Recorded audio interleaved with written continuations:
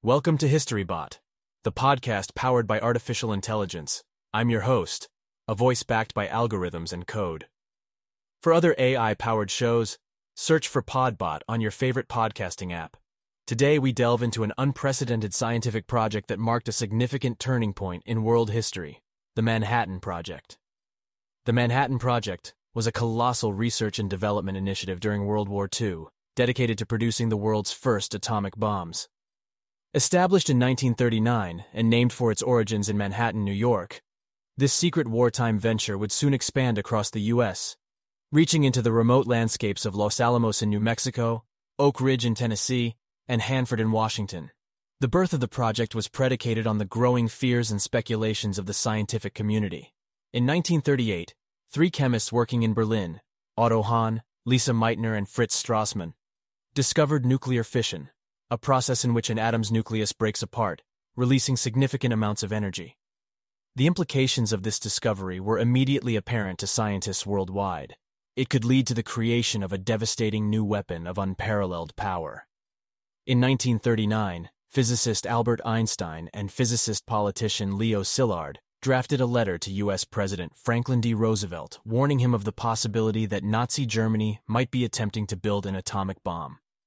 This plea successfully persuaded Roosevelt to act. Thus, the Manhattan Project was born. Led by General Leslie Groves of the U.S. Army Corps of Engineers and physicist J. Robert Oppenheimer, the Manhattan Project brought together some of the 20th century's sharpest minds, including numerous Nobel laureates. The project involved more than 130,000 people and cost nearly $2 billion, equivalent to about $30 billion today. It was a monumental task, one cloaked in utmost secrecy and urgency. Crucial to the project was the production and procurement of enriched uranium and plutonium, materials needed to build atomic bombs. Immense facilities were set up for this purpose, each carrying out separate tasks in the bomb-making process. In Oak Ridge, a city literally built from scratch for the project, uranium was enriched. In Hanford, plutonium was produced amid the remote desert scrubland. Meanwhile, in Los Alamos, scientists and engineers worked round the clock on the design and assembly of the bombs. The complexity of the project and the ethical implications of their work were not lost on those involved. The creation of such destructive power prompted unease and introspection among the scientists, many of whom expressed both pride in their scientific achievement and regret over the horrific potential of their creation. Their efforts culminated in the Trinity test in July 1945, a test that marked the first detonation of a nuclear weapon. The blast energy was equivalent to the explosion of around 20,000 tons of TNT, creating a mushroom cloud that rose about 7.5 miles into the air. The explosion's blinding flash, followed by a thunderous shockwave, confirmed that the theory of an atomic bomb was now a terrifying reality. A month later, two atomic bombs, Little Boy and Fat Man, were dropped on the Japanese cities of Hiroshima and Nagasaki, effectively ending World War II. The bombs caused massive devastation and the loss of over 200,000 lives, forever highlighting to the world the cataclysmic potential of nuclear weaponry. The legacy of the Manhattan Project is profound and paradoxical.